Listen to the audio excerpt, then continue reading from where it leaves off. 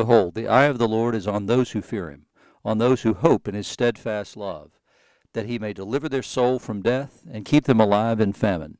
Our soul waits for the Lord. He is our help and our shield, for our heart is glad in him, because we trust in his holy name. Let your steadfast love, O Lord, be upon us, even as we hope in you. Those are verses 18 to 22 of Psalm 33, which is the psalm appointed for today, Saturday, October the 2nd, 2022. You're listening to Faith Seeking Understanding, and I'm your host, John Green. Thanks for being along today. We're continuing our look at the book of Hosea, and one of my favorite chapters in the entire book, actually, is because it displays the incredible love of God for those with whom he is in covenant, and how as much as he has excoriated them through the first 10 chapters, when you get to the 11th chapter, everything changes. You see the tenderness of God, the tender fatherly love of God for his wayward people. It's a beautiful chapter. In the gospel, we're in Luke 6, verses 27 to 38, and then in the Acts of the Apostles, chapter 22, verses 17 to 29. It begins tenderly. When Israel was a child, I loved him, and out of Egypt I called my son. How wonderful and beautiful his description there is for his people. The more they were called, the more they went away. They kept sacrificing to the Baals and burning offerings to idols. Yet it was I who taught Ephraim to walk. I took him up by the arms, but they did not know that I healed them. I led them with cords of kindness, with the bands of love, and I became to them as one who eases the yoke on their jaws, and I bent down to them and fed them. What a wonderful set of imagery that is. You can just see this. It was I who taught Ephraim to walk. You can just see this tender image of a father and a child, teaching that child to walk, holding his hands. I took them up by their arms, but they didn't know that I healed them. I led them with cords of kindness and bands of love. I bent down to them and fed them. They shall not return to the land of Egypt, but Assyria shall be their king. They tried to make an alliance with Egypt, but that was a failed enterprise. It was not going to happen. God already had a plan for the way this would go, and there was no reason to bother doing this. And they're going to do that because they have refused to return to me. The sword shall rage among their cities, consume the bars of their gates, and devour them because of their own counsels. My people are bent on turning away from me, and though they call out to the Most High, he shall not raise them up at all.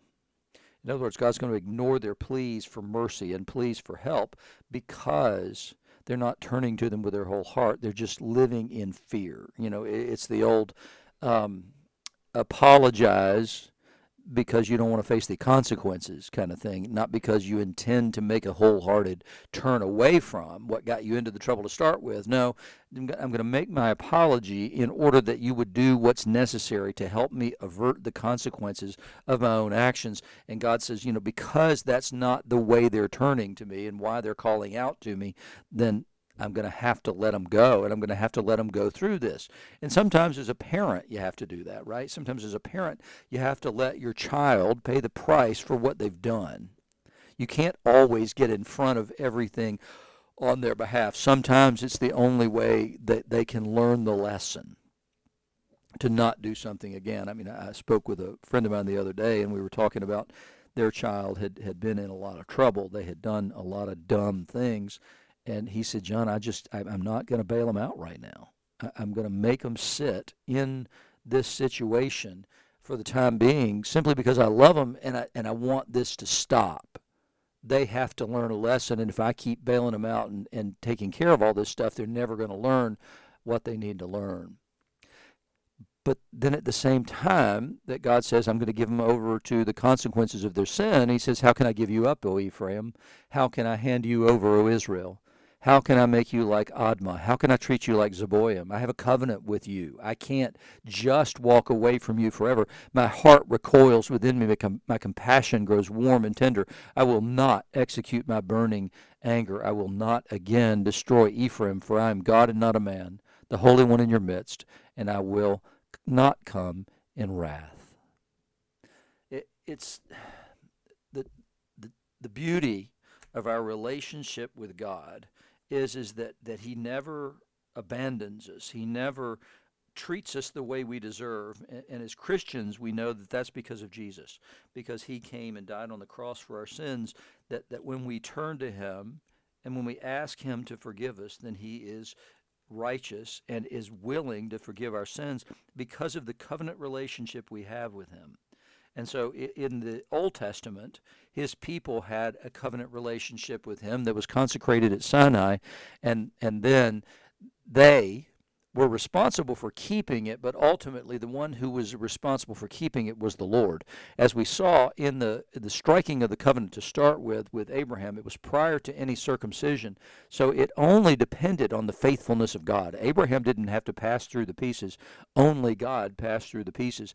And so then it became such that that everything about that covenant depended on God's faithfulness, and it's a good thing that it did, because in the universe he alone is faithful. And so we can turn to him when we have been unfaithful to the covenant, when we have disobeyed his commandments and transgressed against him, then we can turn to him because of his steadfast love. And the proof of it for us is not the passing between the pieces. No, it's Jesus on the cross praying, "Father, forgive them, for they know not what they do." And so we know that he lives to make intercession for us now. That is the deep, deep love of the Father. And it's so comforting and so tender all at the same time. And that it's easy because of that we can forget that he is also righteous, and that his righteousness and his holiness actually matter. And so we can make light work of sin rather than turning to him with our whole heart and intending to repent, to turn away. He's not interested in us making confession again and again and again for the same sins. What he wants is for us to have truly contrite hearts that see sin the same way he does, and then will work to avoid that in the future. It's his love for us is so great, but he will not let the guilty go unpunished. That's exactly what he says of himself in Exodus 34. And so we need to be aware that God's love for us is great, but sometimes he has to say to us, "I'm sorry, you're going to have to go through some stuff." And we do need to know that and to understand that. And so then Jesus now in the gospel lesson, he's been up on the mountain. He called the disciples to himself, and then we had the Beatitudes yesterday, the sort of an abbreviated version in Luke versus what you get in Matthew. But then he goes on to continue the teaching there. "I say to you who hear, love your enemies." And as I've said before, that love your enemies means don't have enemies. Don't allow yourself to be dragged into that.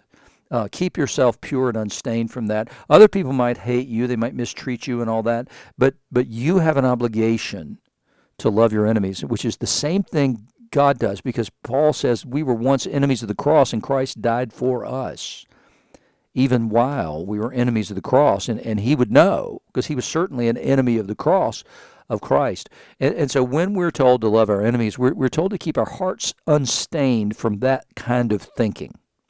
That we're not supposed to allow ourselves to have other people as enemies of ours. And just as I mentioned a second ago about the tenderness and the love of Christ when he prays for us from the cross, "Father, forgive them, for they know not what they do," that's loving your enemies. And Stephen does the same. But love has to be more than just a feeling. No, he says, "Do good to those who hate you. Bless those who curse you, and pray for those who abuse you." And Jesus did. The people that hated him, Jesus reached out to them and tried to bring them in through proofs of healing and things like that, but also through his teaching and through his claims. He always asked them to examine them without the emotion involved, without the preconceived notion of who he was not involved. He constantly came to them to provide a witness to them that they might see the truth and believe the truth and come and be healed. He says, "To one who strikes you on the cheek, offer the other also, and from one who takes away your cloak, do not withhold your tunic either." And in both those cases, this is the thing to remember is this is violence. In the one hand, that somebody who comes against you violently, then you're to turn the other cheek. And then from one who takes away your cloak, don't withhold your tunic either. So if somebody wants your cloak, then say, "Oh, okay, well here, you're probably going to need the tunic also, the undergarment below that." And that's the way we're intended to respond to our enemies. Now, I want to quickly hasten to say that these people that we're speaking of here, that if somebody considers you their enemy, they've stepped out from being your brother in that instance. And so if they're your brother in Christ and they consider you their enemy, that's got to be confronted and dealt with, because they are supposed to love their enemies as well. So there shouldn't be that kind of relationship within brothers within the church. And if somebody begins to act that way, then what you have to do as a church is you have to say, I'm sorry, you can't be part of the fellowship as long as you're considering other people in the fellowship your enemies and treating them that way. It's not okay as Christians to treat one another that way. He says, give to everyone who begs from you, and from one who takes away your goods, do not demand them back. So it's just being poured out like a drink offering is exactly what is being counseled here. And as you wish that others would do to you, do so to them. So let that be the guide, Jesus says, to the way that you treat other people is, in this situation, how would I want someone to treat me? And then do that, whether anybody treats you that way or not. But we all have a good sense of how we'd like to be treated. And Jesus says, we all have that personal sense of worth and dignity that demands that. It doesn't demand in the sense that we always demand that, but we know when we've been mistreated. And the way we know when we've been mistreated is we know how we should be treated. And so he says that's the way you should treat other people. If you love those who love you, what benefit is that to you? Even sinners love those who love them. And if you do good to those who do good to you, what benefit is that to you? For even sinners do the same. And if you lend to those for whom you expect to receive, what credit is that to you? Even sinners lend to sinners to get back the same amount. But love your enemies and do good and lend, expecting nothing in return, and your reward will be great, and you will be sons of the Most High. For he is kind to the ungrateful and the evil. Be merciful, even as your Father is merciful. And so when we receive mercy, that should change us into the kind of people who give mercy. But what I fear is that we think we've outgrown mercy at some level because, well, we're in the kingdom. Jesus loves us, and therefore now I no longer really need mercy. Well, certainly not as much as, Bob does, and certainly not as much as Sally. I mean, she's awful, right? So, oh, wait. I'm a sinner saved by grace, and I'm still in need of mercy each and every day, probably, 3/4 of the day.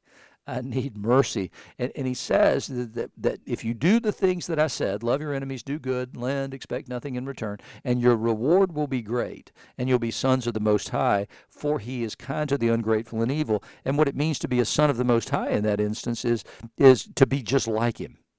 If you want to know who God is, and you want to know what his character is, and you want to be like him, which should be our goal because we're children of God, then these are the things you need to do. You need to be kind to the ungrateful and evil and merciful. And then goes on to say, judge not and you will not be judged. Condemn not and you'll not be condemned. Forgive and you'll be forgiven. Give and it'll be given to you. Good measure, pressed down, shaken together, running over, will be put into your lap. For with the measure you use, it will be measured to you. So what he's telling us is that it's not our job to be judge of the world. Whatever standard we use for judging other people will be the standard that will be used for judging us. It's important that we forgive one another. That's the most important thing I believe that we can do, because that's the thing that makes us most like God. Our willingness and our quickness to forgive one another for sin.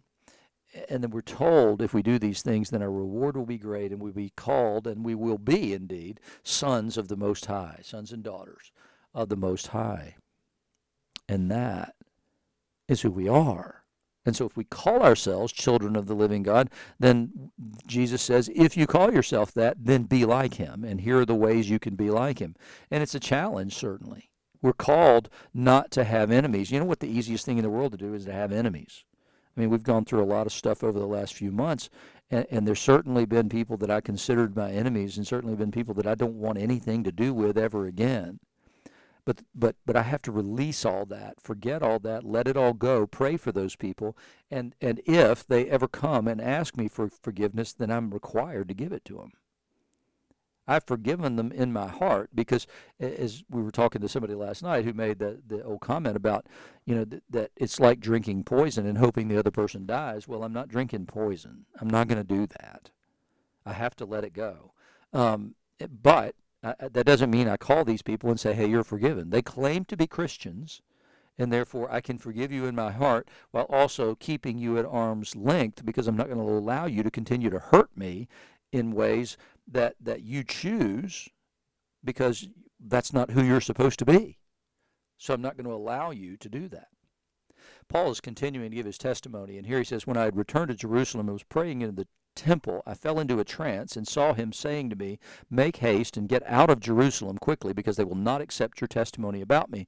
Now, the timing on this would have been after he left Damascus and then came back to Jerusalem. And so he says he's in the temple praying, and he sees and hears the Lord telling him to get out of Jerusalem because they're not going to accept your testimony about me. And now here we've come full circle. He's back in Jerusalem, and they're not accepting his testimony about Jesus.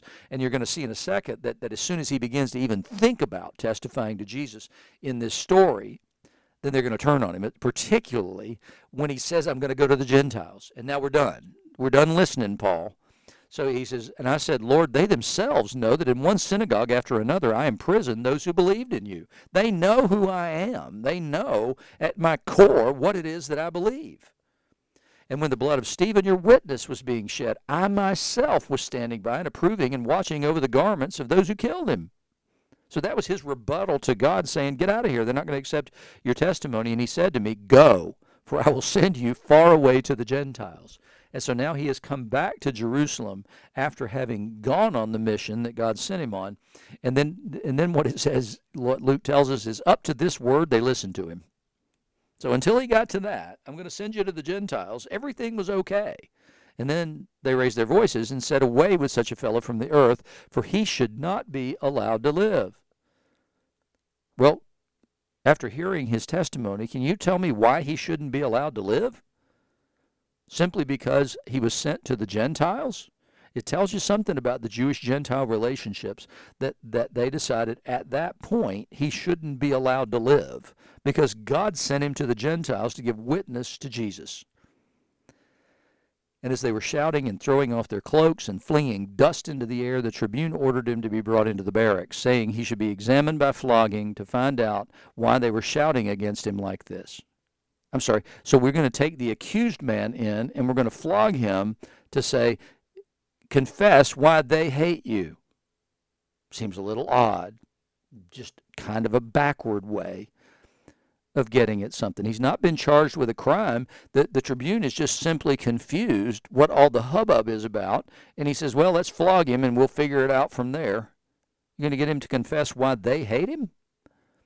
But when they had stretched him out for the whips, Paul said to the centurion who was standing by, oh, by the way, is it lawful for you to flog a man who is a Roman citizen and uncondemned? In other words, I'm a Roman citizen, and I have a right to a trial, and I haven't had a trial. So is it okay if you go ahead and flog me? Before you pull that whip out, maybe you ought to give that a little thought. Here's a fact you didn't know. And when the centurion heard this, he went to the tribune and said to him, what are you about to do? This man's a Roman citizen. So the tribune came and said to him, tell me, are you a Roman citizen? He said, yes. The tribune answered, I bought this citizenship for a large sum. Paul said, but I'm a citizen by birth. There's never been a time when I wasn't a Roman citizen. I have had these rights all my life. And natural-born citizens actually were considered a higher order of citizen in the Roman Empire, and Paul had Roman citizenship by birth. And the tribune just about made an enormous mistake, because Paul would have redress for that, and it would not have gone well for the tribune for making that decision against Paul. So those who were about to examine him withdrew from him immediately, and the tribune also was afraid, for he realized that Paul was a Roman citizen and that he had bound him. He had already transgressed against Paul's civil rights that he was owed as a citizen of Rome. So everybody now, they've already committed what would essentially be something Paul had redress in civil court for by binding him at all. And they just about compounded that by flogging him. And so now they got to figure out what to do. We got to get him to the right person, the right people who can then conduct the trial of this man. So Paul, however, never along the way in any of these situations does he allow this to become hatred. Never does he allow that to happen. He certainly becomes angry. He certainly doesn't have anything to do with these people, but he is constantly trying to preach the gospel to them. No matter how much they hate him, no matter how many times they've whipped him and beaten him and all the other stuff that they did to him and made his life a misery, it didn't matter to Paul because he continued to preach the gospel and continued to do what Jesus would do, which is to love these people enough to tell them the truth and to witness to them the power of God and the love of God and the truth of God in order that they might be saved. It's as simple as that. He's not trying to tell them something that is going to condemn them. He's trying to convict them of sin and then trying to convict them of the righteousness of Jesus in order that they might be saved and have what Paul has. And that's the way we need to continue to be able to be in our lives. We need to continue to rely on the love of God and to allow His character to become our character, so that we wouldn't consider people enemies, that we would just consider them unconverted people who were under demonic influence that kept them from being able to see the truth, and we would have compassion on them in the same way the Lord has compassion on them, and the incarnation tells us everything we need to know about the depth of His love and the depth of His compassion for sinners like us.